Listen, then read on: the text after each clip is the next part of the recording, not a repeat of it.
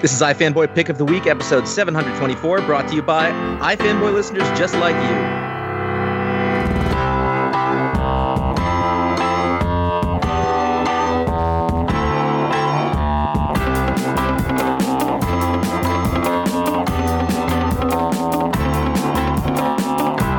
Joni, make your mind up.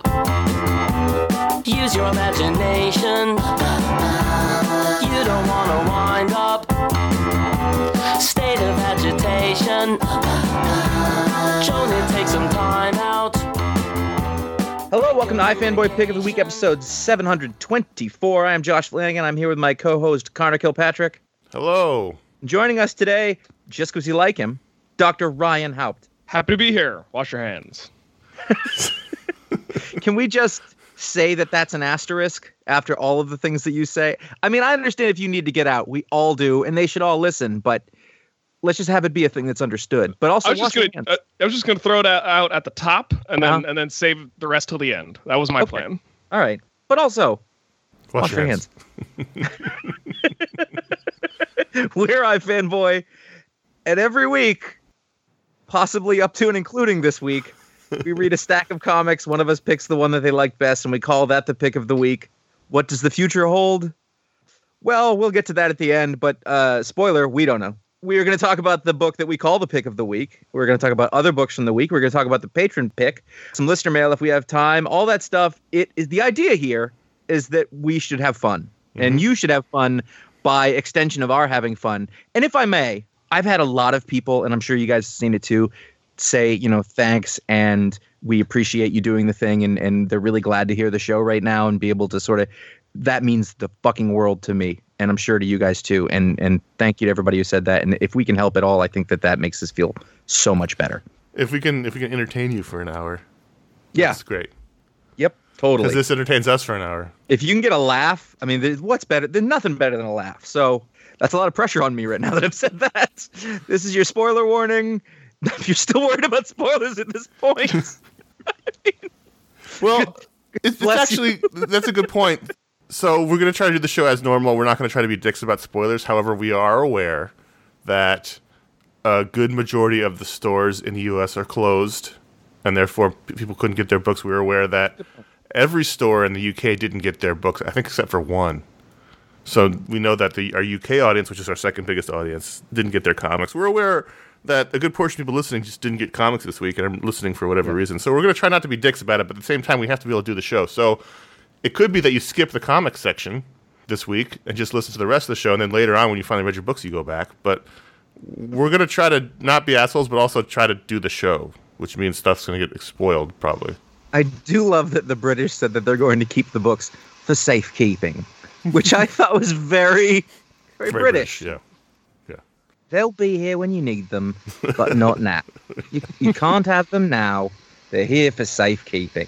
So, with that said, Connor, you had the pick of the week. Please carry on. Is that your heater? It is my water softener, which comes on at this time, apparently. That's fine. I just want to make sure I apologize. Okay. So this week whoa. I finally hit puberty this week. I finally hit puberty. It was great. This week I had a lot of books. I had 26 books.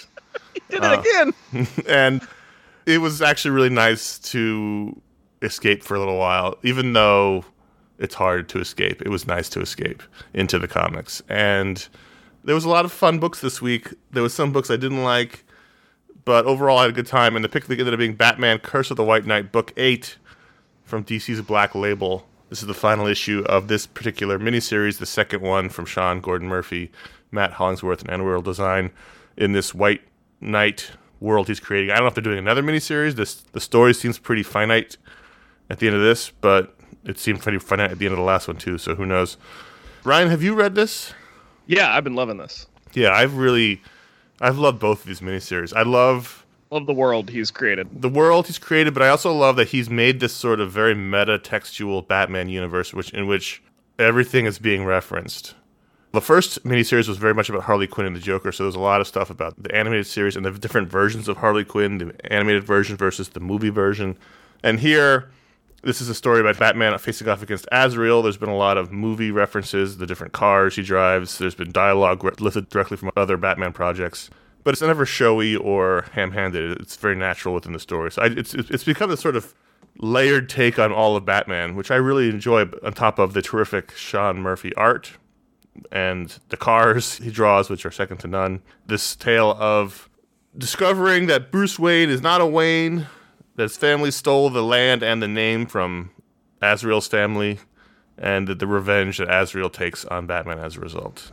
It all comes to head here, where Batman and Dick Grayson have to team up again to put their differences aside to take down Azrael in a non-murdery way.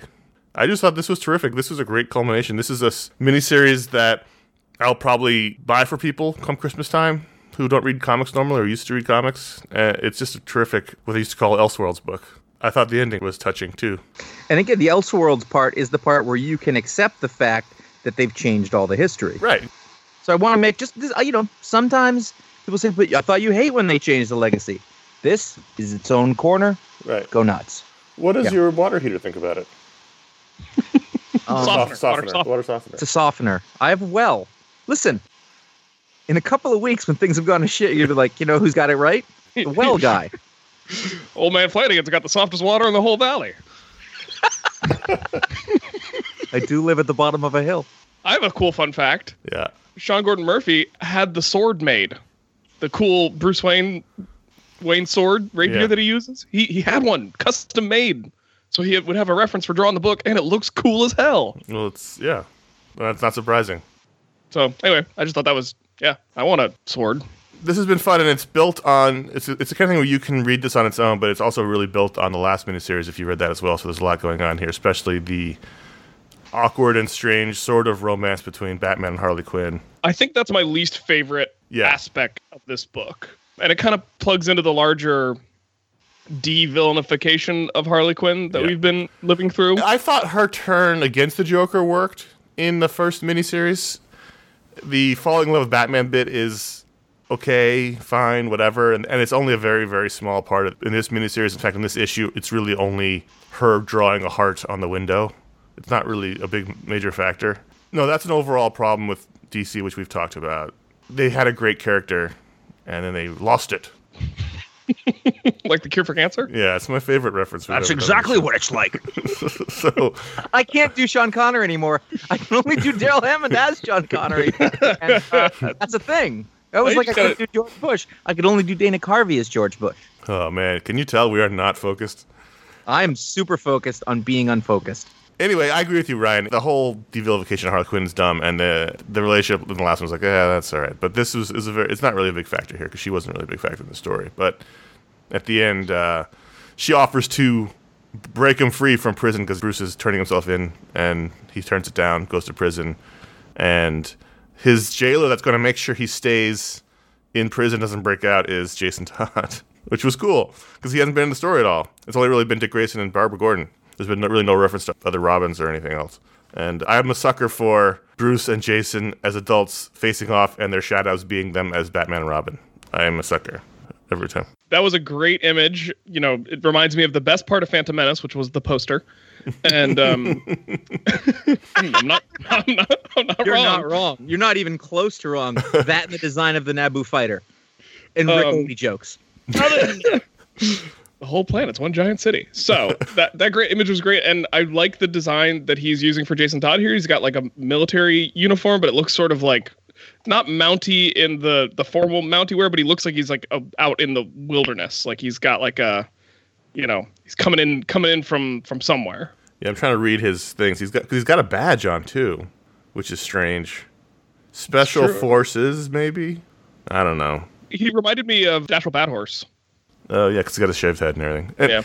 Anyway, this was a terrific ending to this particular story. I'd love to see more. I mean, I know that they were probably caught by surprise by how popular the first one was. That tends to happen with these things. But if he has more in this world, although I thought it's a great ending, I don't need more. If he has more, I'm willing to take it, because it's been terrific so far. This whole run has been great. The relationship between Dick and Bruce has been fun and complicated, and then you have a nice emotional reconciliation here. Crying, talking about adopting, and Bruce telling Dick he's the better man, which ties in emotionally to the Booksplode that Josh and I did this week. it's been really good. He also took the '89 Batmobile, which has never been my favorite Batmobile, and made it pretty cool. It's got a boat mode. There's a simple button you just press. It says boat. It turns into a boat. It's great. That is good user interface. He draws the best vehicles in comics. It's insane. And he made good use of them here. The Batmobile's been very important to the story. His hyenas need work, but that's okay. I think you have to soften the features of a hyena if you don't want to worry about it being the protector of a baby. That's not an animal I would trust. In a week where we had John Romita Jr. trying to draw Grodd again, it was fine. I mean, I don't think this is the right time to talk about whatever's happening to John Romita Jr. You know what? I don't even want to go there. I think it's too disheartening. So anyway, this was terrific. The Black Label books continue to be quite good. Whatever they're calling them. Black Label. I mean, Vertigo is in fine form. Vertigo has been really strong. There was a bunch of them this week, and they were all. We joke that it's Vertigo, but like I feel like this book, Batman White Knight, is never a book that would have come out of Vertigo because they never would have done something that was this DC, right? Originally, though, it would have. I mean, Animal Man. Well, Animal Man wasn't Vertigo; it got moved into Vertigo, I guess. So much in the same way. Early on, if I think back, the first arc at least of Sandman had all the DC Justice League people in it. I guess Swamp Thing. Hellblazer always did. Okay, I don't know at what point, because I know those books were sort of shuffled into Vertigo after the fact in some respects. I'm not exactly sure when Vertigo became Vertigo. And also, when Vertigo was around, there was still Elseworlds, so they just would have done this in Elseworlds. It would have been... Yes, that is what that would have been. That's true. So let's move on to the Old Guard, Force Multiplied #4, and Josh and I talked the last couple times about how we loved the first miniseries. 4 out of 6 were the pick of the week, but this one we've had trouble connecting to for whatever reason. I actually really liked this issue a lot, but again, I have this nagging feeling in the back of my mind that I would like it more if I could have remembered more about the first miniseries, because it's been so long since it came out. Well, this issue was it was largely separate in the parts that I'm trying to know how to say her name, even remember what it is. Andromache? Well, yeah. Andy of Scythia. Yeah. This was largely focused on her. I know who she is. Yeah. And then the other woman who's the villain who came back, who used to be her lover, and then she drowned a million times. I'm going to say like a Wolverine villain, so I'm trying not to make that mistake. Because it was focused on them and going into the past, I was mostly cool with it. Mm-hmm. The other characters did show up, and those are the guys I can't remember as much. I'm like, oh, that's the long nose guy. That's as much as I can remember. And I know that 2 of the dudes are a couple, and then there's the young one. But, right. I mean, that's the extent of what I remember. So those bits were still like, what's going on there? But I could sort of get it. But the main bits, were easy enough to follow. I did spend a lot of the time wondering where they were in the timeline. If Andy is the oldest one. Yep. Where did she start? It almost was like she's This is her origin here. I know, but I'm trying to place those in history, and I had a hard time with that. I'm sure. I've seen her referred to as Andromache of Scythia, so she must have been from Scythia, which was like in the Central Asia. She was 3,000 years old. 6,700 years old. Because I just got caught up on this, so I read some of the other issues more recently. So yeah, she's 6,700 years old, give or take. They said she was older than the rest of them combined. Yeah. So that puts her, 4,500 BC? 40? Mm-hmm. Okay. And the Central Asia, that would have been part of the Silk Road, Spice Road, between... She's like a steppe. The barbarian horde. When was, the horse people of the steppe or something like that? When was Genghis Khan? Later, I think. Yes, you're right. But there is an image of her with a Genghis Khan looking right. Well, she would have been, if she comes from that Asian steppe area, then the Scythians are the people we have to thank for griffins. They're the ones who came up with griffin mythology. Oh, I got a guy who works for me named Griffin. I'll let him know. So I liked her origin. The villain origin for her girlfriend remains horrifying. I don't like reading about it. It's terrible. It makes me uncomfortable and sad, and it's just awful, drowning over and over and over for however many years. I don't want to say it humanizes her. It makes her everything about her justifiable. I'm like, you can be mad. I understand. Yep. And I think however angry you are, it may not be enough. But I also liked the other portion, which of the dudes who were, I guess, looking up the people they've saved. Mm-hmm. Yes. I guess it was a whole thing like, you don't just do good. These are the lives that you change and make better, kind of thing. Where the young boy they saved from a concentration camp wins a National Treasure Award, whatever that is. So I just don't know where this is going. We're already at issue 4, and I assume it's only 6, so it feels like we haven't really moved forward in a story. The bar they're hanging out at while they have that conversation, real bar in San Francisco, one of my favorite bars, Smuggler's Cove. Yes. Oh, It's an excellent rum bar. Tiki bar. I've been there. In fact, I believe a photo came up last week or in the last week on Facebook that said, "This is your first photo with Ryan." And No, we that were was there. at Tongariro, Josh. Oh, that wasn't damn. at Smuggler's Cove. I was at Smuggler's Cove with, ready for this name droppy shit? I was there with Jason Aaron, and we spent a lot of the time talking about his disrespect for Wedge Antilles. And then I said, I'm going to get a pickup truck. And he went, you're not going to get a pickup truck. And I said, I am. He goes, you are never going to. And I have that truck. And so I have that truck in spite of Jason Aaron. I mean, it is walking distance from Isotope, so it's not a great shock that many a conversation about comic books have happened there. And James was there, and it was fun. And I remember at like 1 a.m., I was like, I have to go back. I have to work tomorrow. And they were like, stay out with us. And like, I think Ron got back at like 5 a.m. that day. So many rough mornings have been caused by James saying, stay out with us for one more. Question, did you pour Scorpion Bowl on Jason Aaron's head after he disrespected Wedge Antilles? Did not. I shared one with him, and then Ron made me drink a painkiller, and there was no pain. So anyway, I like this issue a lot. I did. It kept me from loving it, the nagging feeling of I should be feeling more emotional attachment to this, and also I don't really see what the story of this miniseries is if we're already 4 in. I feel like we should be heading towards the climax in the next issue or so, and I don't know what's happening. My take on that is that, yes, I don't know what's going on because the other thing came out so long ago, and I don't have the time or honestly really the inclination to go back. But I don't know that that's necessarily the creator's fault. This is the economy of how this works and time and blah, blah, blah and all that. So I'm not really going to hold that against them. It's just situational. 2, Rucka's a novelist, and I feel like he functions best. He's trying his best to fit into this like 6 issues in a story and then, move. But, I also don't know that it's 6 issues. Right. We also used to never know when the book ends, and now I always assume a book is only 6 issues long. And I could be wrong, and no one's ever said this is only 6 issues long, but the last one was 6 issues long, and everything is 6 issues long, including other things I didn't know were 6 issues long, so I just assume everything is 6 issues long. I guarantee you that he has a treatment, if not physically, then at least in concept in his head, that he would write 7 novels about. Sure. I guarantee it. And then this is one of the books that got picked up for a Netflix show, right? Yes. Yes, and it's shot already, I believe. That's good, because otherwise production would be shut down by this point. Well, the first miniseries was terrific, so if that's what they're going off of, I'm excited for it. I'm excited for Rucka. Mm-hmm. So I assume The Amazing Spider-Man 42 by Spencer and Otley and company hit you guys a lot harder than it hit me. As dog owners? Yeah. Oh, yeah. Because I liked it, and I thought it was great, but I was reading it going, yeah, Josh probably really loves this. No, this was gut-wrenching, I thought.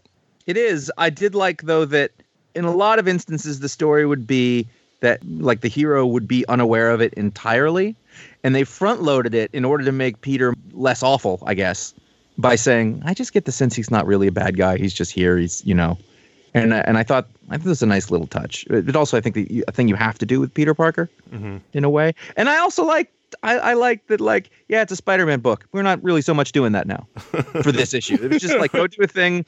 Ryan Otley gets to draw cute little blue alien kids with Reed Richards hair or whatever helmet, and this, like, the idea that this little disgusting goblin thing is a cute, lovable dog on the other planet. Honestly, if you look at it, you don't read the words, I'm like, oh, it's invincible. Awesome. Yeah, exactly. And also, you could tell that the monster isn't a monster just by the faces it makes. Yeah. Is this originally a Kirby designed thing? Yeah.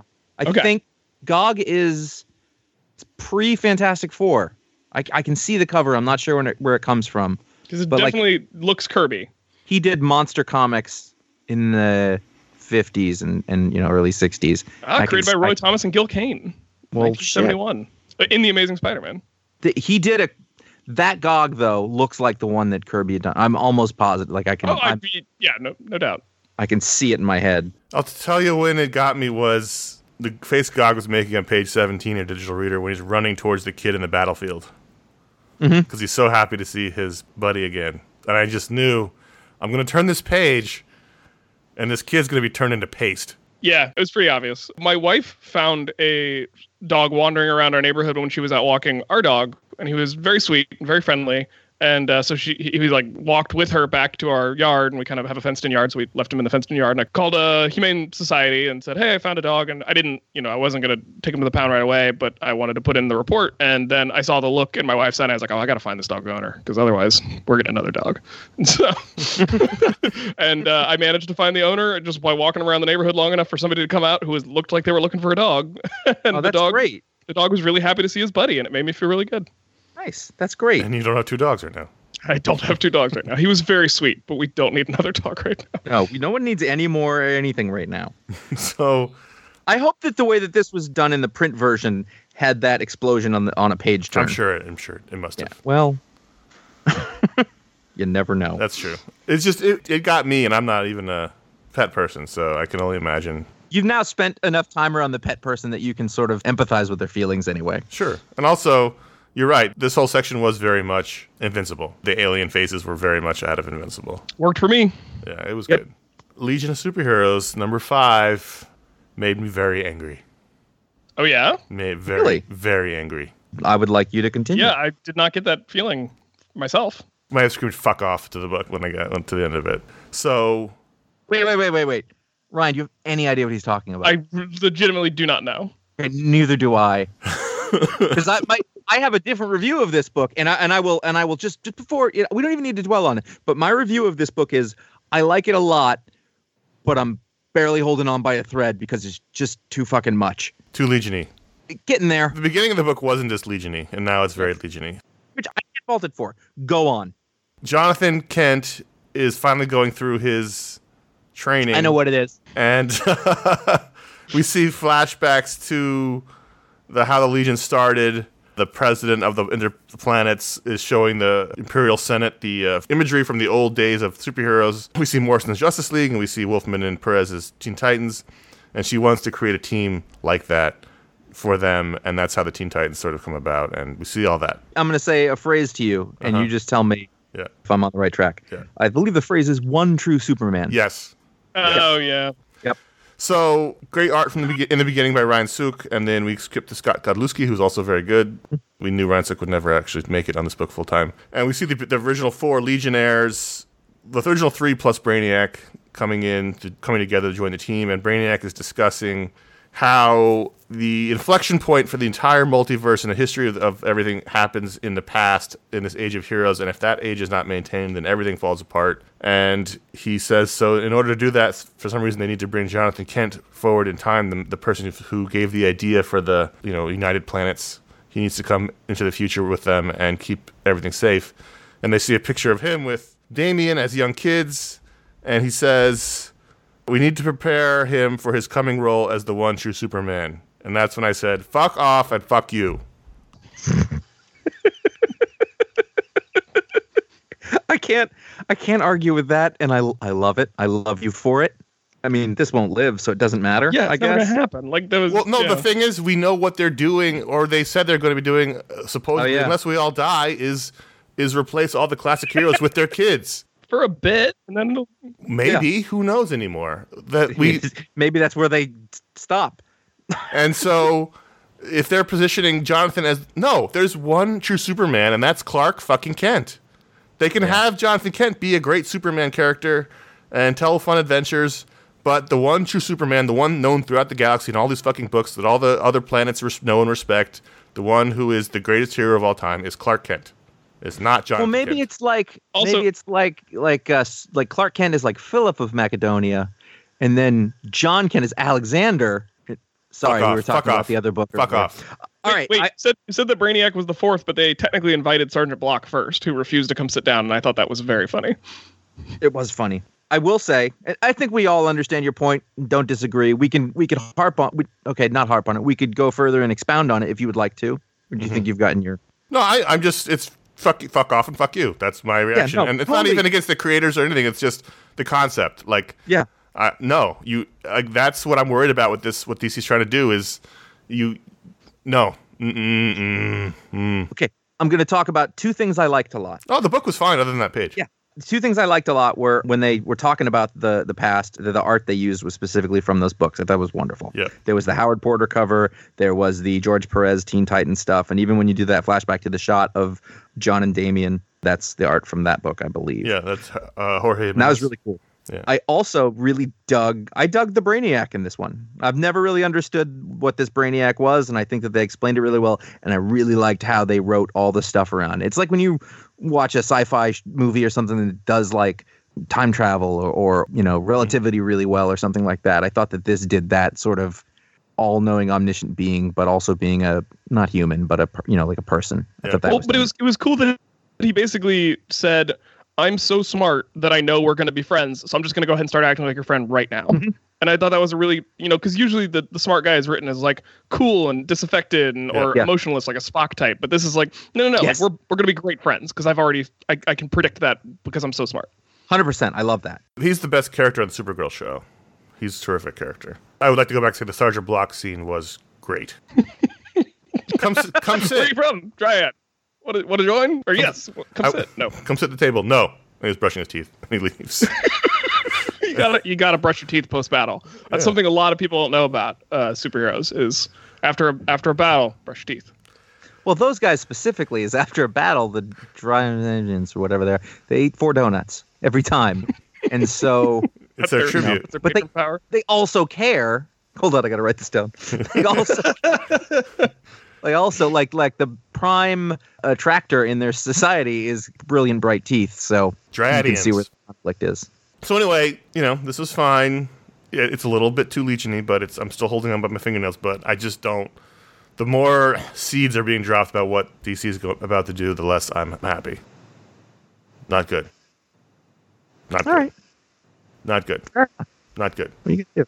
Let's move along to this point of the show where I let people know about patreon.com/ifanboy. We have let me change up a little bit. Okay. You may have, I assume we keep talking about it, the news being that comics right now is in a state of flux. We, as an industry, are going through a thing we never have. Diamond's not shipping new stuff. Stores, we're not letting anybody in, so they're doing curbside.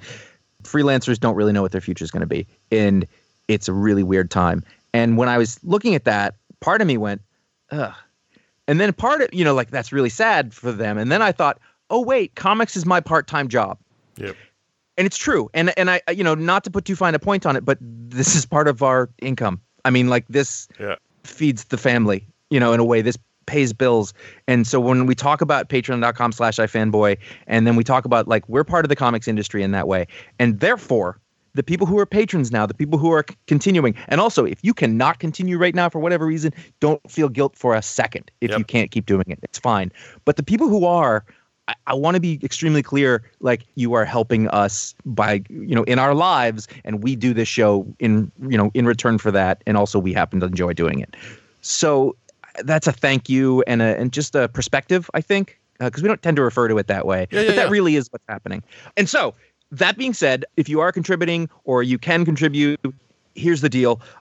Patreon, you go there if you want to help support the show, the things that you're listening to, the stuff that we do. We really appreciate that. We do have stretch goals. We had met our previous stretch goal, but that's going to be a temporary thing. It's not going to continue that way. But if we do meet that again on an ongoing basis, we will reintroduce the Media Splode show as a regular thing, and we will continue putting as many as we can at a speed we're okay with of our old shows up on YouTube, our old video shows. We might do another Media Splode show. Yeah, I think we're gonna do one just because, again, everyone's stuck inside and we need something to do and listen to. So we may just do another bonus Media Splode. We really did like doing it. So yeah, that was super fun. And then, we do the Hangouts for patrons once a month, and we do, the Talk Splodes and the Book Splodes, and that all comes from that. We opened up the Hangout last time to everybody, and that was super fun. Thank you, everybody who came. We also just added a Discord server channel chat thing for the patrons, which has been very active. Very active. It's a lot like the old Revision 3 days if you were around then. Yeah. It's a lot like that, but more sort of immediate, I guess. Yeah, it's like a live chat for if you're not aware of a Discord. It started as a video game thing. Yeah. Which is how I encountered it. So there's a lot of rewards for being a patron. We try to make it as worth your while as possible, not just to have the show and to help the show, but to give you things in return. And it really it's kind of jump started the community that we had. and we're really proud of. That kind of all moved on to social media, and I feel like we're gathering it together again, Right. which is great. It's really good to see. I can't keep up with it to save my life, but still. So that's what it's at, patreon.com/ifanboy. You've heard us talk about it. You know what that is. You could also, never has there been a better time to go to ifanboy.threadless.com and get yourself a GDAT shirt That's right. with the recognizable silhouette of our own patron saint. But he's the GDAT. He's the goddamned American treasure. And he needs your support right now, spiritually. And we need your support right now getting a shirt. Yeah. Probably Threadless does too. There are 7 designs up there right now. We'll keep telling, this is the baby. We're going to have a new design soon, I promise. I think the state of the world may have slowed the process of that down, but it's going to happen. That's true. Yeah. Finally, if you do want to contribute, you don't want to deal with any of that rigmarole, any of that crap over there, you can just go to ifanboy.com/support. You will find a direct donation link via PayPal. If that is a thing that you want to do, we really appreciate it if you do. And if you don't, we get that too. We're going to keep doing this show. It's in some way. And finally, you can go to ifanboy.com/Amazon. You will find links to buy all the books on Books Below. There's a general link. If you are either panic buying because you're at home and that's what makes you feel better, which, by the way, is what I used to do, and I haven't bought a shit for 2 weeks. That's not true. I bought a bidet. So, Wait a minute. well, You can't just shoot past that. because the toilet paper thing. Oh, I see. Julie and So I discussed it. We discussed a bidet, but we realized that neither of us had ever used one and didn't feel like the time to start. Well, there's a double thing. One, I got to install it and put it in, so that's a project. Right. So I get a project. I got to drill a hole for the hot water line. I got to connect all this stuff up. You went with one of the hot water bidets. Yeah, are you kidding me? I have well water. But I hear it's very soft. Yeah, it is. Well, it is now. Anyway, I use that to buy stuff. can literally hear that it's very soft. You know what? We're going to process this so that people at home won't actually hear it. So, This is an extra special glimpse into Josh's psyche at the moment, which is Oh, yeah. great, which has been Yeah. great for everyone. Manic, panicked, I'm all over the place. all over the place, Maybe I can make unfocused. everybody laugh. This is how everyone feels in their heads. Anyway, thanks if you support the show in the various means you do. You've heard them all before, and we do thank everyone. As Josh said, this is a part-time job for us. It's part-time income, and you appreciate it. As income becomes precarious, we do thank you Yep. very much. Basket Full of Heads. Joe Hill presents Hill House Comics, a.k.a. Vertigo, Black Label. There's like 4 names for what this is. Joe Hill, Leo Max. I really like the Dollhouse family, but this is my favorite one. I think just because it's the retro 80s vibe. Even though I do notice, and it was in this issue particularly, that Leo Max's face can be really inconsistent. Yeah. But I don't really care. No, I really, I see what you're saying. I really, I think he's a really fun artist. Yeah, It's that's what like, I mean. There's I don't want to say early 2000s Vertigo kind of. It super has an early 2000s Vertigo vibe. Yep. And I love that. This book's so fun. Yeah. I love this book. I loved at the point where the third head went in. I was like, that's an actual basket full of heads. And they made us wait for it. Again, I thought this could be the final issue because it's issue 6, but nope, we're still going. The story is ridiculous and everybody is arch, and honestly, that last page when she falls in the water, that's a great page. That's great coloring. It's a great page. It's a great page. And it sort of rides the line between this, that 80s, 70s horror. It's right on the edge of being sexy, but not too weird. It's just she's jumping around in her shorts. I'm like, oh, this is like watching an 80s horror movie. Yeah. But they're trying to gross me out, but also turn me on a little. You grew up with a weird violent sex thing, which would be great for everyone. That's not. I like that even though she's using this mystical Celtic axe, we have no explanation for why the heads she cuts off are still sentient, and I'm totally fine with that. Yes, I think that's exactly correct. I don't want an explanation. I don't want an issue where they explain how these people are still alive with heads cut off. I know there's some Celtic mystery with the axe, and that's all I need to know. I will say, while everything else is stuck to that formula, this is the short book section. Oh, well, while everything else is stuck to that horror movies thing, she is not the damsel in distress. No, she's badass. She's super fucking badass, and in a way that is completely believable. She's not freaking out. This sucks. She's going to save her boyfriend the way that the old ones would have had her go save her girlfriend. But Yeah. it was good. It was really fun. I like that she's displaying her competence in various ways, but still does some things that are dumb. So when she's trying to climb the ladder to the boat, she forgets to tie her little dinghy to the boat and it floats away right away. Yeah, there was a lot of nice little touches. I wasn't that reading happened, this. I thought I would totally do that. I would totally do that. And I can see it and I can hear it floating slowly away, and you have nothing you can do. No recourse. None. You could save it, but you'd lose your axe and your shotgun, and you'd alert the bad guys. So, And I asked Julie what the name of the boat meant, and she took one look at it, and she's like, I don't know, it's Icelandic. So she recognized that it was Icelandic, but doesn't speak Icelandic, so it was no help to me whatsoever. So Josh, you were gone the last time Ryan was on the show, and we talked about John Constantine, Hellblazer. That was the pick of the week, actually. But I'm sure you've listened to the show, Of course. Josh, course so you you have. know what we said. That's the ticket, yeah. We talked about the first part of this arc, this is part 2 with John and his new millennial sidekick. I'm curious what you think of this arc. I'm curious what you think of overall the old Constantine being the villain of this book, which is an interesting choice, and it's very continuity specific. So I'm curious what you think overall of what's going on Constantine. So I haven't listened to another show because I literally just read 4 and 5 last night, basically, when I was reading these books, because that was the week that I hadn't caught up on for whatever reason. I did read it the whole time thinking, I wonder why this was pick of the week. Like, I couldn't figure out not that it was bad. I was just trying to figure out what the line of reasoning was. Is there a basic premise that you thought was your favorite part about it? It was just very funny. We met Ryan and I thought it was very funny, and we loved the art. Great. I agree with both of those things very much. It's an interesting book in that, like, that's John, and it's John out of place in the world, and he's so often not.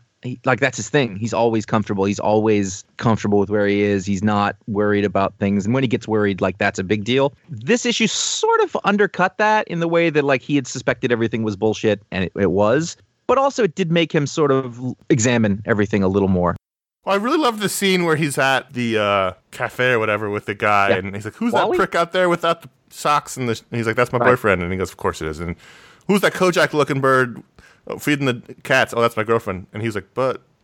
And it's just sort of... 'cause he's just sort of too old for this, but also he understands and accepts it. He's bisexual himself, so it's fine. But it's more of they're all dating each other at the same time that's confusing him as opposed to the gender thing. But it was just all very... He's just off a little bit.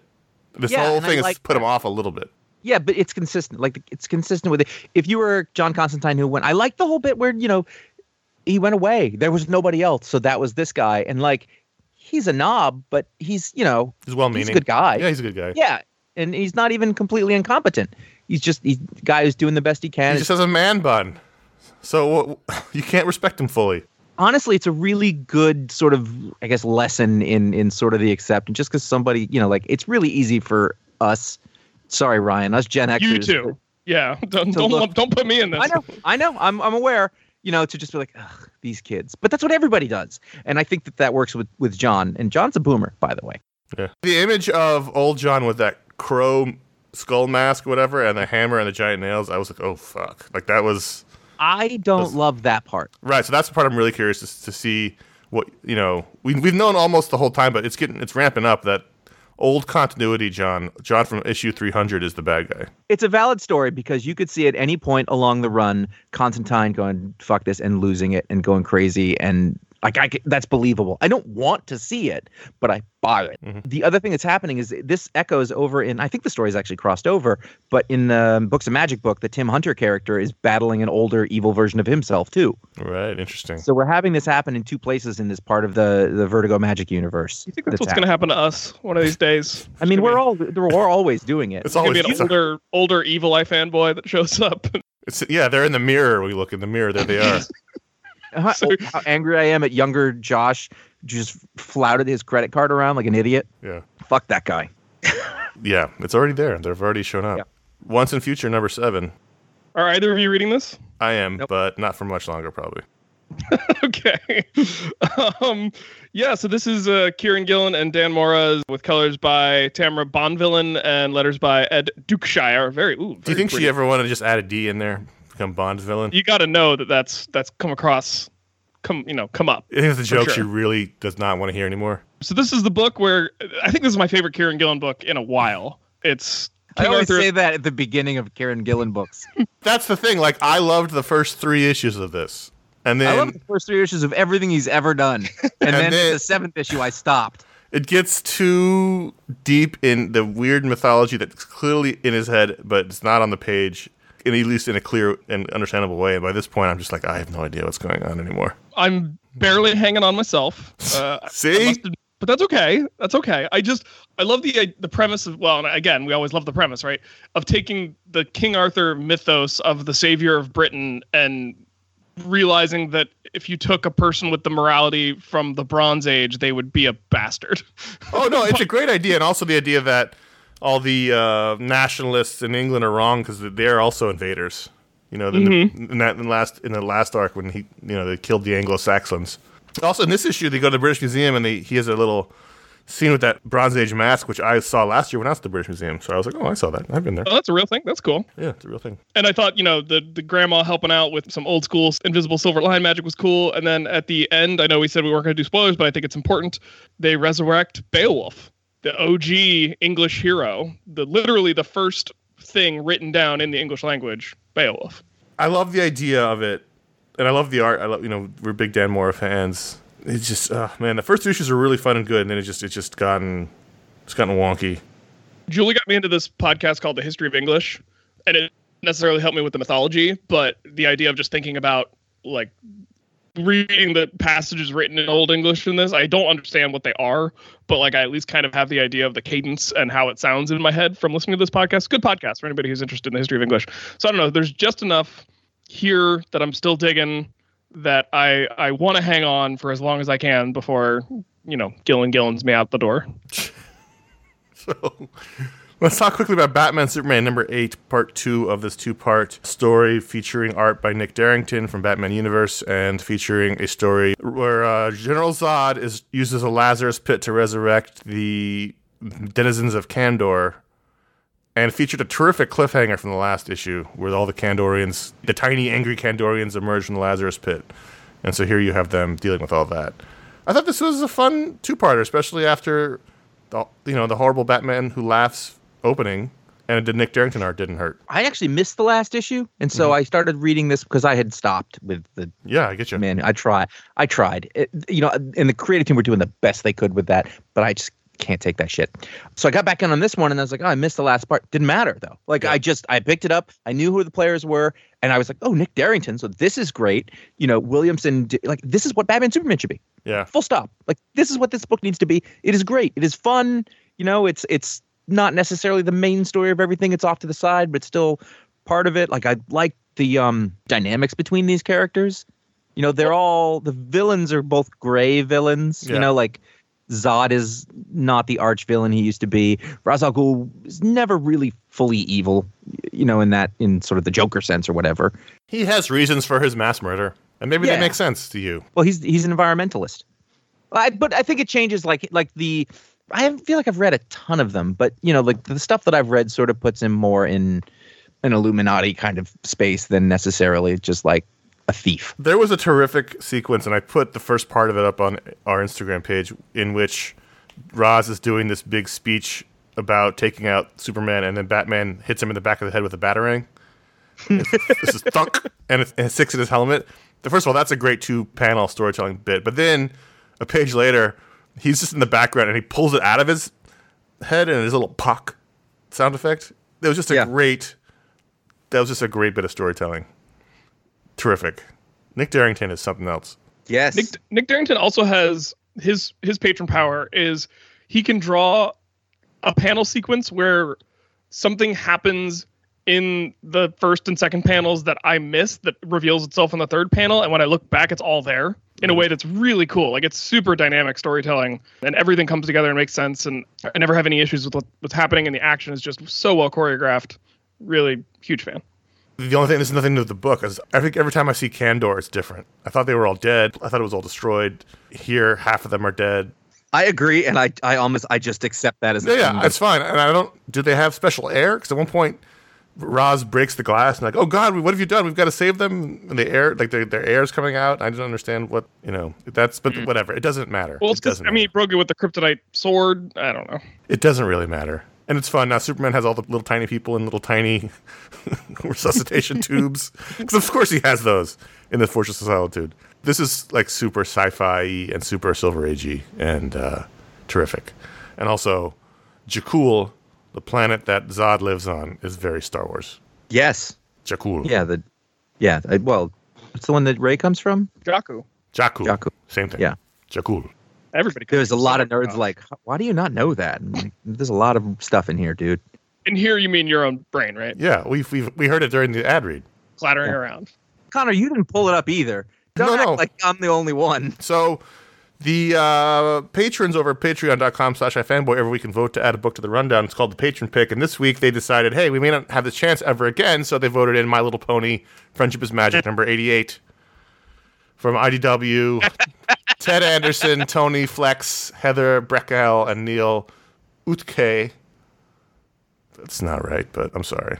Yataki. I know some people who work on or used to work on the cartoon and the movies are very big in the brony community. I hate that I live in a world where a thing called a brony community exists and is real. They have fun and they have a good, solid, very helpful community.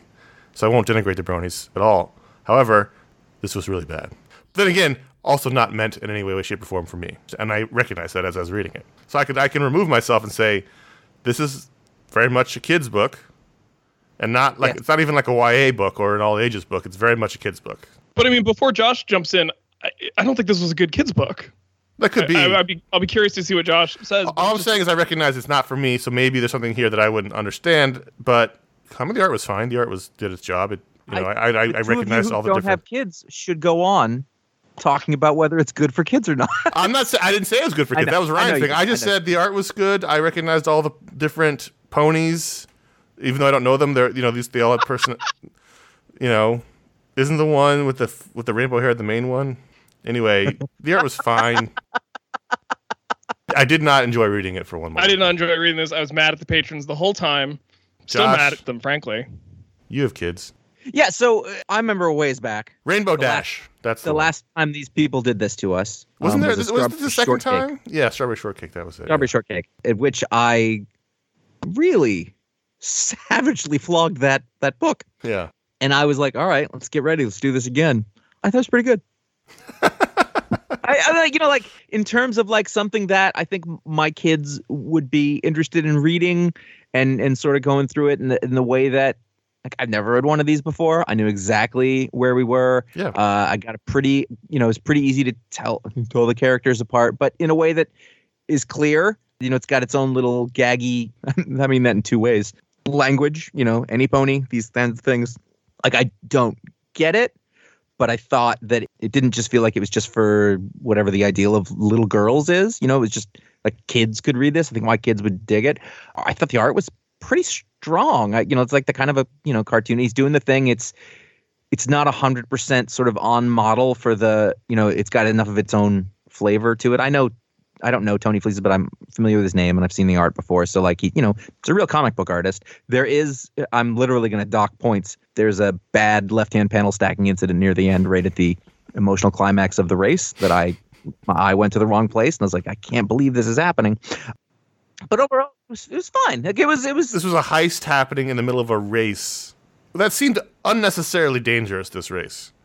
I liked that. They're racing like it's almost like Ben-Hur. All these ponies are pulling carts full of barrels, and the surface they're racing on, which is elevated, is not wide enough for more than one cart. And they're going along like they don't have a care in the world. And I was like, yeah, that's what life should feel like. And it could be that I had watched Rush, the terrific Chris Hemsworth, Daniel Bruhl, Ron Howard racing movie, and I was like, this seems dangerous. But I don't know how magical the pony world is. Maybe they can fly.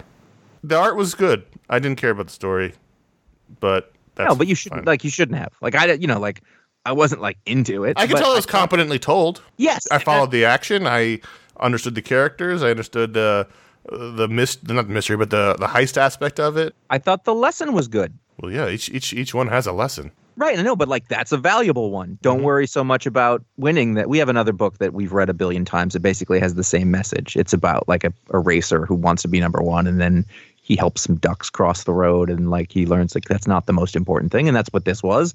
I like that message, as a thing. I like that it's more important to be friends or whatever. Like, that's what friendship is magic. That's what it's called.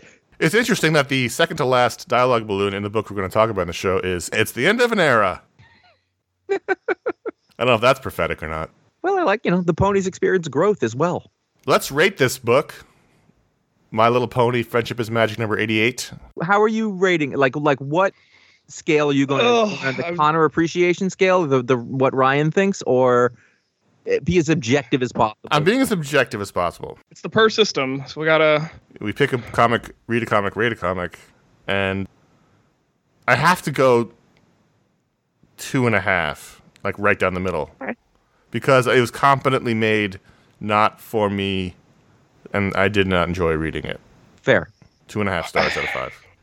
I feel like the patrons did this on purpose. You're sweating. No, there was absolute vindictiveness involved. Be honest. If you hated and it, I want to punish them for that. They've already won. You can't punish them. They don't want you to like it, so giving it a bad review is not a punishment. They're not waiting for validation.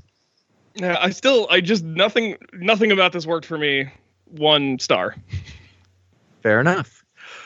I would have given this a 3.25. Yeah. Given its intention, we're going to knock that down to 2.75 because of the egregiously placed left-hand panel stacking. I'm sorry. If you're doing this, especially for kids. Yeah. Trying to teach them how to read comics. Action goes from left to right. Action does not go from left to down, back to right. It doesn't. It doesn't go back up. Other than that, I thought. Well, that is left to right. It's just down left and then to right.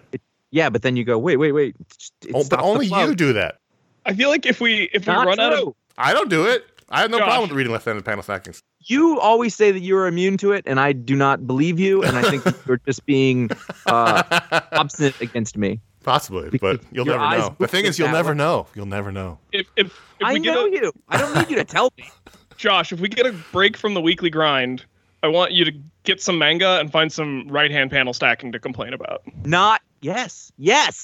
I could do that. I still have the last book of Pluto that I have owned for must be a decade now. Haven't read it. God, I do want to read Also, Pluto. people are acting like they've got like a ton of extra free time now. I don't know who those people are. You don't even have kids. I mean, like, there's nothing. This is 2 full-time jobs with an 18-hour shift. This is all hands on deck. Ugh. All right, so that's the patron pick, patreon.com/ifanboy. That's where you can vote out a book of the rundown, should there ever be more comics. In the meantime, if you're a patron at the $5 or higher level, we give you your own superpower live on the show. Last week we said we were moving to 2 per show, but we have Ryan on, so we're going to do 3. We're each going to get 1. And Josh is going to start us off. Mark Richardson has the power of perfect credit. All It's not a power. Yeah, anyone, choices you can and do that. decisions lead to a betterment of credit rating. So no matter what he does, his credit goes up? No, he's making the right choices. It's like every once in a while you'll get to something, you're like, should I do this? Will it be bad? Because if you open a new account or you close one, that affects you in some way you don't fully understand. Perfect credit score. So he's always able to get the lowest possible rate on things. I have a question. Yes. So what if he's in a situation, this is the trolley problem, I'm just going to spell it out. He's in a situation where the decision to make his credit perfect is going to kill like 5 people, or if he makes the decision that makes his credit worse, it only kills 1 person. Is he forced to kill the 5 people? Yes. All right. Yes. All right. He doesn't flip the switch on the trolley and the 5 people die. They are victim to the 850. Wow. Okay. Ryan, Is that the top? 850? I have no idea. I think it. Josh definitely doesn't know. You go like, yeah, I'm a millennial with advanced degrees. Do you think I know good credit? Yeah. It's my wife's taking care of the mortgage on this one, so I don't know. Ryan, you have former mayor of Toronto. I do. Rob Ford is Smoke crack. I've realized that I have a much easier time, like Ron Richards. If I come up with a name, then it's much easier for me to come up with the power to go with that name. So Rob Ford is the inductor. Okay. He can use magnetic fields to induce an electrical current in various objects, metallic objects. How does that work practically? You ever heard of an induction burner? Yes. Sure, yeah. He basically can, like, if you have compatible pot or pan, you can just put it on his hand. He can heat that right up for you. Interesting. So he just conducts heat through induction. So he No. He creates an electrical current, and the electrical current, because your cast iron pan is not a circuit, there's nowhere for the electricity to go to, so it gets released as heat. So you're saying that his like superhero like anthem, the thing he yells out is "Put the kettle on!" and he holds his hand up. But I mean, theoretically, he could use it to like generate free electricity. if he wanted, because if he just did that same power on a like a circuit, he could generate a current that would have somewhere to go. So he's a key charger as well. Yeah, actually, if it's compatible devices, he's the inductor. Any reason you would want to induce an electrical current, he's got you. I mean, that's helpful in the apocalypse. See, that's the thing about your power versus mine. Mine's not helpful in the apocalypse, and yours very helpful. Julie Petrarca. Julie has perfect dream recall and manipulation. What I mean is, I know what you mean. Many of us come out of dream state and vaguely remember what they dreamed about. She has perfect dream recall. Some people have that, but she has it perfectly. And by manipulation, I mean is she can re-enter a dream. So sometimes you're in a dream, you're really enjoying it, you wake up and you can't get back in it. It's gone. Well, she can go right back to whatever it was. One time, I realized that I was in a dream, and someone else in the dream convinced me I wasn't, which is my own subconscious tricking me, and it pissed me off. So I remember reading once a long time ago, and it's always stuck with me, is that like if you write down your dream the moment that you wake up and you can get it down, then that's the only way that you'll remember it. I guess there are mutants. There's people but like you will always, it's like a rule. You will always sort of forget what that is. You'll remember it, and also you will bore your friends. That is like you guys know I hate dream sequences, and then the most painful thing is listening to somebody tell me about their dream. It's the worst thing on earth. The only thing worse than that is the feeling of microfiber against my dry hands. That too. There's a lot of bad things. So listen, I'm not a big dreamer. There's a lot of bad things. The end. See you next week. I'm not a big dreamer. Josh has no dreams anymore. No, wait. I don't. I'm not like, I don't have a thing for that. Like it doesn't happen. But since all this started, like it's just anxiety dream after anxiety dream that are perfectly and 100% you can exactly say what they mean. It's a good thing Gal Gadot didn't call you to be a part of her Imagine. I'm not the only one. So, no, I agree with you. I'm having nothing but anxiety dreams. I'm having dreams of people being too close to me, get away from me. Like we're not supposed to be doing this. Like we're not supposed to be this close. Like, get away. Mine are all about not being able to take care of this, or all about not being able to take care of my family. Like, I'm late for everything. I can't, like, I had one where, like, I was trying to get to a thing to help everybody, and I couldn't get my clothes on. And I'd put, like, clothes on, and, like, these are the wrong pants, and I'd have to change them. And I couldn't find the things, and like, everybody needed me, and I couldn't make it because I couldn't figure out my outfit.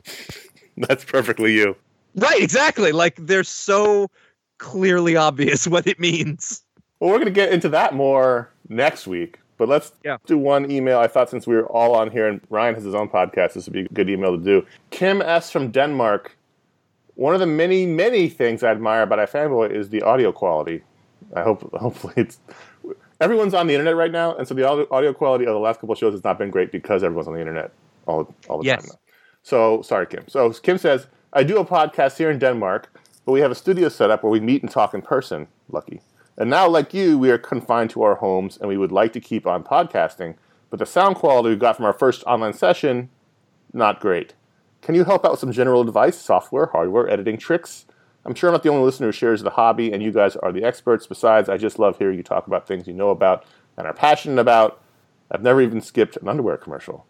Oh, Kim, you're the best. You're listening to our show. Ryan's on this show. He also has Science Sort Of. We all podcast remotely. Although, Ryan, you occasionally do in-person interviews, right? Yep. I have basically two different setups, an in-person setup and a remote setup. We used to do iFanboy kind of regularly in person back when all three of us, when Ron was the host, lived in New York. Well, Ron was in Connecticut. But for the most part, we have done this remotely, and it was always more awkward to be in person, which is not the way it normally works. But, like, for whatever reason, we got used to doing it this way. I still vividly recall the first time we did it in person at Ron's parents' house in Long Island. Yeah. We shot an episode of the video show at their pool and then did the show in his old bedroom, and we could not look each other in the eye. It was too awkward. And it was like, stop looking at me. Stop looking at me. It was too awkward. Yeah. We've gotten better about that the more we've done it the first time. Anyway, let's give him some trips and tips. All right, so... tricks and tips. We've talked about our setup, and we will do so in a second. But Ryan, what's the setup that you generally use for... Yeah, just what are your two setups then? My in-person field setup is I have a Zoom H4n field recorder and two Audio-Technica 2006 USB mics that are they're dual USB and XLR. So I use the XLR cables to plug them into the field recorder. Which is also amp then. Most of my friends who work in radio, I actually have a fair number of friends who work in radio, and I do things a little bit differently from them just because I'm self-taught. They don't like a 2 mic setup even in person. They prefer a 1 mic setup. Oh, no. No. and go back and forth between. No. I know. I agree with you. I think it makes way more sense to use. If it has two fields, it's okay. If you have to actually maybe. move a mic back and forth, but there's some, like the Yeti, I think, has a thing where you can put one behind it and one in front. Yeah, that's true. If you're interviewing someone, that's one thing, but if you're having a conversation, that seems like a Yeah, that's a good point. I think most of these radio people, they are doing more traditional interviews because they're not used to being as big a part of the story, and a lot of them will use shotgun mics, so they're like pointing it right at the person's mouth, which is interesting. Well, that's the thing that happens in like electronic news gathering. There'll just be one mic, and the sound guy would like point it at whoever's going. That's my field setup. It's pretty basic. I still just record everything to a little SD card and then put it on my computer for editing. My at-home setup is I have a boom arm. It's a Rode one that connects to my desk. I originally got it because I thought I would be able to connect it to the shelf above my desk, so it would be completely disconnected from the desk itself, because that's better, but you can't install it in a way that it would be able to reach my mouth. So unfortunately I had to install it on my desk, and it's the same mic I use out in the field, but it's a dual XLR USB mic, so it's instead just on USB mode right now. And in terms of getting good quality, like I'm in a little nook in my bedroom, I'm facing a wall, it's got a lot of stuff on it, so it's not echoey, right? And I keep my mouth really close to the mic. Eat the mic. It depends on the mic. It really depends on the mic. Yeah. Yeah. I have to be a good 6 inches away from the mic. I mean, I have a Yeti, so I'm very familiar with that as well, and I am further away from my Yeti. I have a pop filter. I don't use it very often. Literally popped when you said pop filter. That's why you need it. Maybe I should pull it back out. I got rid of the pop filter. It was annoying me, so I changed to the covered windscreen. Yeah. Oh, yeah. And that works much better. Because the pop screen, it was always falling off. The Yeti mics are great, but the pop screen wasn't part of the mic, so it was always falling off, and it was just not good. So I'm much happier this way. I just have a foam cover on it. That's what I mean. I should probably just use a foam cover. And then I have a nice pair of Sony, standard Sony studio headphones that every audio person I know has. So yeah, I have the Shure SH44, I think, which is, again, it's like the $100 standard. I've had them for years and years and years and years. Okay, it's really easy to get into the weeds on the specifics of audio recording and mics and preamps and all that stuff, and I don't think that's necessarily what you need because you're talking about remote stuff. Right. It's important to note we have pretty much been doing our show. Oh, wait, hold on. I'm sorry. Before you get into it, Ryan, how are you recording it and connecting on Good question. Virtually? So yeah, the mic is just a USB microphone. So No. What software are you using to record the conversation? Or what when we do Science Sort of, I use Audio Hijack, which is a Mac program. Same one you guys. Ron taught me how to use it. So for a while, we were using a website called Zencastr, which was a website that I thought had a really great product in beta. And unfortunately, when it came out of beta, I thought it wasn't quite as good. But it works by letting everyone record their own track on their own computer, and then syncs them all up and then sends them to the Dropbox of the person who has the account.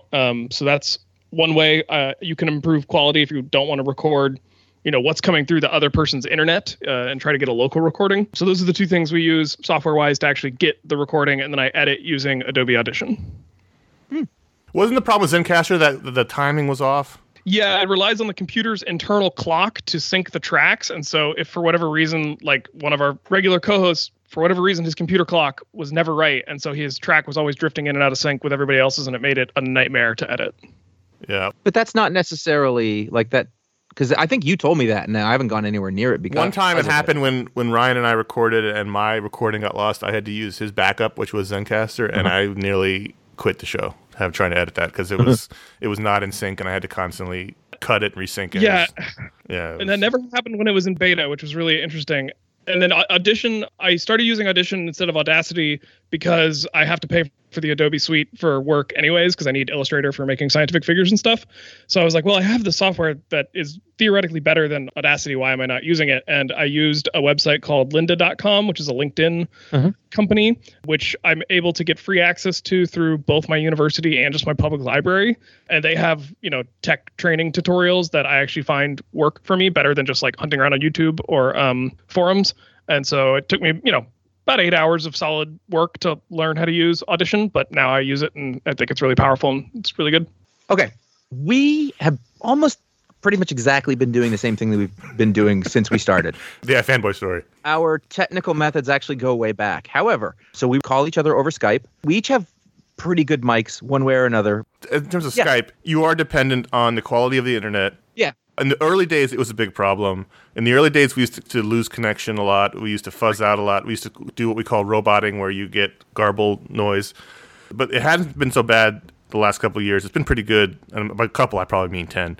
Yeah, I was going to say. But right now, as everyone being home on their home connections as opposed to dedicated work lines, I have noticed in the last 2 weeks, I've recorded like 4 shows. We did the animation show and we did Josh and I's Booksplode, that the quality is not as good as it was when everybody wasn't at home using their home line. So that's just something. You have no control over the quality of your internet connection in that situation. Yeah, I was going to get to that. That's interesting because it depends on a couple of things. It depends on how you record Skype and how that app does it. With ours, we use Audio Hijack too. It records, I believe it records the thing I'm saying to you right now on my computer is being recorded as a straight signal, and the thing that they are being, the things that they are saying to me is on another track. Basically, it's stereo, and then we change that to mono later, so that you're not on the left and right. And I put out a show one time where I forgot to do that, and people were like, "What the hell is this?" And I was like, "I know, I'm sorry." You do have to set it up to record that way. It won't do that default, so you have to make sure you do the settings correctly. Audio Hijack used to be much less robust in terms of how you could configure it, and now you can really futz with it. So we have it set up specifically to split the track, because otherwise we're all on one track and it can be a mess to edit. So it's at least at this point, like when I'm going to edit this show, I'm going to be on one track and Josh and Ryan are going to be on a separate track from themselves. And it's easier to cut out crosstalk or garbled stuff when it's split like that.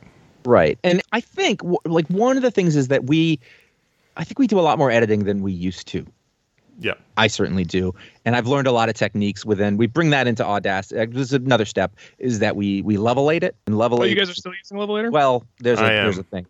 Levelate is this wonderful freeware program that was developed a long time ago where you put your audio track in or your audio file in it, and it normalizes the volume, meaning that the parts that are quiet get brought up. The parts, the 2 tracks are on the same level so that my voice sounds at the same level as Connor's voice. And yeah, because that's a quirk with, I guess, Audacity, where the home track is lower than the guest track. So a Levelator brings everyone to the same, as much as you can to the same level. Yeah, and it's not perfect, but it's pretty good. Now, when they updated all of the Macs to 64-bit, I lost it too. So I've been trying a couple of different things. The best I've found right now is a website called Auphonic. They give you 2 hours free a month, and you got to pay more to get more than that. I pay $11 a month for 9 hours. There's a normalization thing on there, and then there's a couple of other effects that you can put on it. I just never updated my Mac. Yeah, no. For this specific reason, so I wouldn't lose Levelator. There's a plugin you can get for Audacity, Josh, that might be able to do a lot of that for you.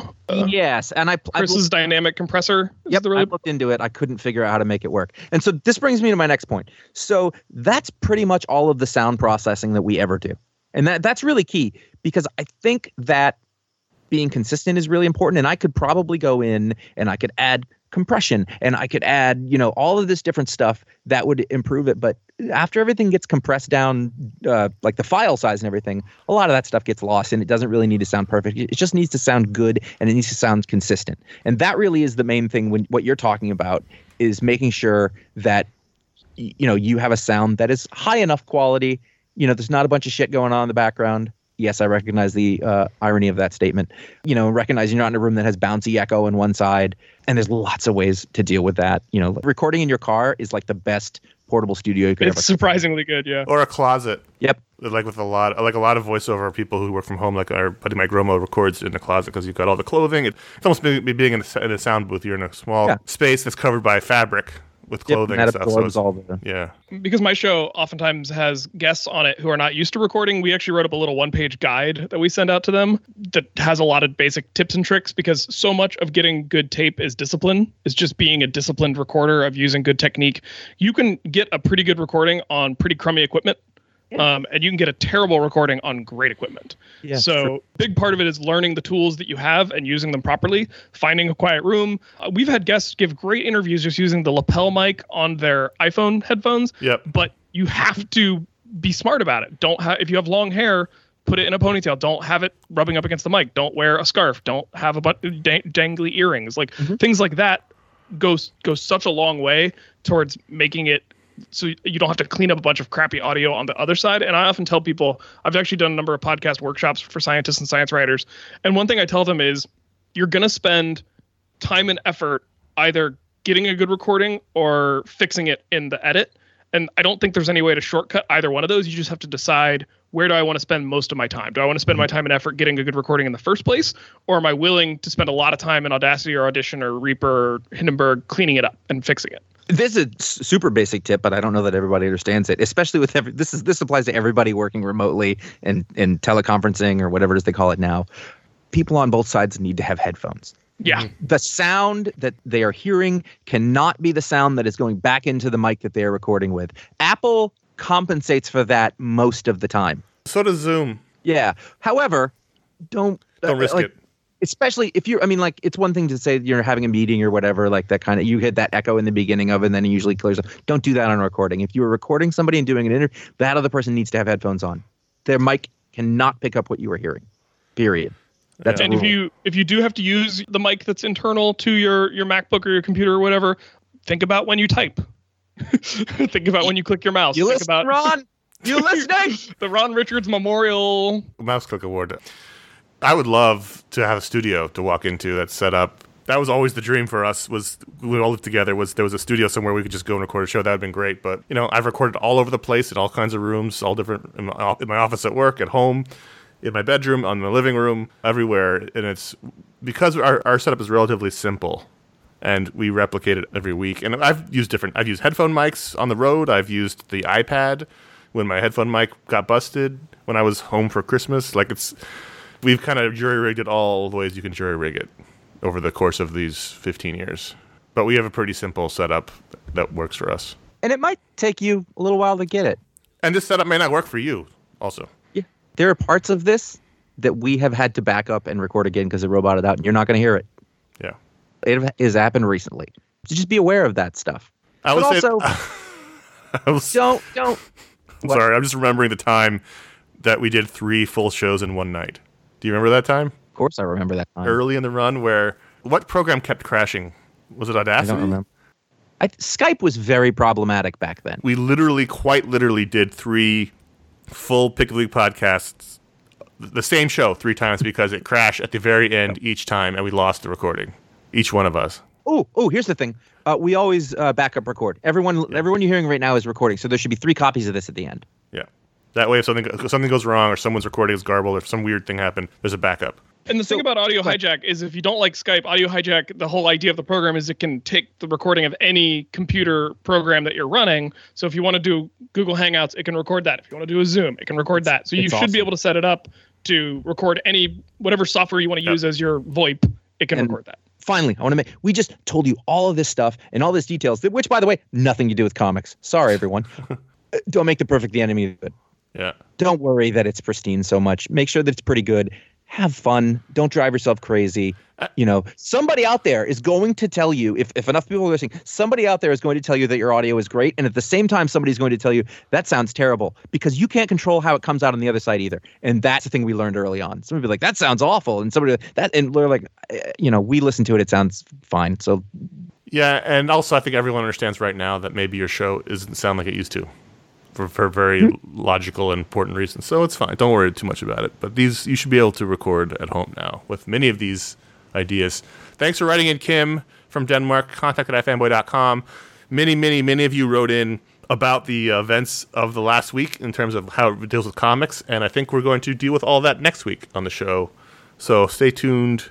We wanted to do a regular show this week as we still had comics to talk about, which leads us into our very brief, so we have the COVID-19 virus going around the world. We have life in lockdown. And it was announced this week that Diamond was no longer shipping, which was sort of irrelevant to most people because a lot of people, especially in the United States, their stores were closed anyway because they're non-essential businesses. So they couldn't even get the comics. Some stores were doing curbside pickup until that was shut down too. So Diamond is shut down for the foreseeable future. As we record this, we haven't heard from the big companies. Only Dark Horse has said they are not going to release comics digitally during this. Archie said they're going to do it for 1 week, and that's it. We haven't heard from Marvel or DC. We haven't heard from Image. So we don't know what the show is going to be or the comic industry is going to be. Hopefully we'll know a little bit more by next week, and we'll be able to talk about it on the show as we dedicate next week to whatever comics come out and or what has happened in the industry since then. So that's where we're going to do all that discussion. But I think that covers sort of the situation, right? Am I missing anything? No, I think that's it's fluid, but also stay away from fluids. A lot of people have asked us, what are you guys going to do? We're going to do a show because it's fun for us, And it's sort hopefully of for you. therapeutic for us and you as well. So no matter what happens, we're going to do a show. It might get weird. It might take a little while to find its feet, but I guarantee the sillier it gets, the more fun we're going to have. And usually that translates. I'm a paleontologist. I've literally found feet before. So I got this. we'll do something, and it'll be comics related. We'll either discuss things. We'll go look at old stuff. We got tons of emails we don't get to. Maybe we'll do a lot of emails. We'll do as much as we can. There will be a show. Whether or not it'll be about comics, whether or not there'll be a pick of the week, it's really going to depend on what happens the next week in terms of what comes out. We can all watch Birds of Prey from the comfort of our own home. So there'll be an iFanboy podcast. What it'll be about, we don't know. We'll see. It'll be fun to sort of figure it out. But we'll be back next week. And again, if you're one of the people that emailed us this week about the changes, asking about the show, asking about digital comics, asking about the future of the industry, we're going to deal with all of that next week. So stay tuned. Hold on to your butts. Hold on to your butts indeed. Half-lit cigarette bouncing around in your lips. Forgot the Anyway. word. The last Talksplode that we recorded, not the last one, just the most recent, was with my pal Aubrey Sitterson. We talked about his remaking of a comics career and the bold way forward. I always love talking to Aubrey. He's the platonic opposite of me in his attitude, but he's a great dude. And then also we just did a Booksplode about Robin Year One from Chuck Dixon and Javier, help me. Javier Pulido. Polito. I was like, it's not Pena. Scott Beatty, we keep forgetting he was the co-writer. That's true. I apologize about that. And that came out right behind this show. It came out this week. So if you haven't heard that yet. And that was a really great book, and we like talking about it. It is The Joy of Dick. So Ryan and I and Paul Montgomery recorded a Superman Red Sun review, the Animation Brain Trust, which will be coming out this coming week. So you'll get that coming at you. And then as we said earlier, I'm pretty sure we're going to do another media splode just because, even though we know that the stretch goal is going to come back down below the limit, we're going to probably do another one just because people need shows. We need to talk to each other. It's a good melding of the two. So you'll probably look forward to at least one more in April. Mm-hmm. Pretty sure. Yeah. I do a podcast called Science Sort of. We talk about science. We are recorded far enough ahead that there's not a lot of COVID talk. The most recent episode, actually, we had a buddy of mine who's a science writer, but he's also a big comic book guy. And so we ended up talking for a while, and I split it into 2 episodes. And the second episode is literally us talking about the X-Men and Star Wars. So that's fun. If you're interested in some of the sort of content you're used to hearing from me from here, but maybe infused with a little bit more of a scientific perspective, go check that out. And we got some good shows coming up. Speaking of getting our footing, Josh, our next episode that I'm editing right now is about the evolution of the human foot. Huh. Are you going to have time to podcast while you're working on the cure for the virus? Fortunately, that is not my department. My department is literally watching Congress dither about whether or not we're going to pay for a cure for the virus. So that's my role in the system right now. That's going to make a man drink. And how? So head over to ifanboy.com to find all of these shows except for Science Sort of. That's at sciencesortof.com. All of our old podcasts are there. Ryan's old articles are there. There's tons of content if you're looking for something to fill the hours and kill the time. There's a lot of old content over at ifanboy.com. Read about what we thought about things in 2010. Pretend like you're back there when things were nicer. Find out what the pick of the week is before the show comes out by liking facebook.com/ifanboy, following at ifanboy on Twitter, and you can follow at ifanboy comics on Instagram for all of that, plus the Best of the Week in Panels feature. And individually, we are CS Kilpatrick on Instagram, J.A. Flanagan on Twitter and Instagram, and I did this from memory, Ryan. Was I correct? Haupt on Twitter and Ryan Haupt on Instagram? Nailed it. All right. I will continue to get that wrong every time. Is your water hard again? Soften that water. I'm in the basement. No, I believe someone's just running water. So that's a thing. So that's not an ideal studio either. That's nothing for Kim. Don't set up next to the pipes. Well, I mean, that was the choice between this and, frankly, quite whiny children. And then like, it would be untoward to hear my wife get frustrated with them in the background. You know, I'm taking over the script. If you dig the show, write us a review or leave a star rating on iTunes. Or better yet, tell your friends about us. Help spread iFanboy love. Don't spread anything else. That's all we want you to spread. Yeah, exactly. Unless you have a gigantic stock of peanut butter at home. Wash your hands. 20 seconds. And also stay the fucking doors. Don't go see your friends. Don't let anyone come over. Yeah. Knock it off. Don't go to the beach. Don't go hiking. We know you got comics you haven't read. Read them. You can go hiking where I live. There ain't nobody around. Thank you, Ryan, for being on the show, as always. And we'll probably have you back whenever possible, however long this weird thing lasts. But thanks for coming on. We know you're busy saving the world. Be home. Or at least watching Congress not save the world. In the meantime, until next week, I'm Connor. I'm Josh. Ryan, you go last. That's not how it's done. I'm Ryan. Yeah, I I don't know. want to be last. Okay, I'm still Josh. There we go. Wash your hands. It's a say,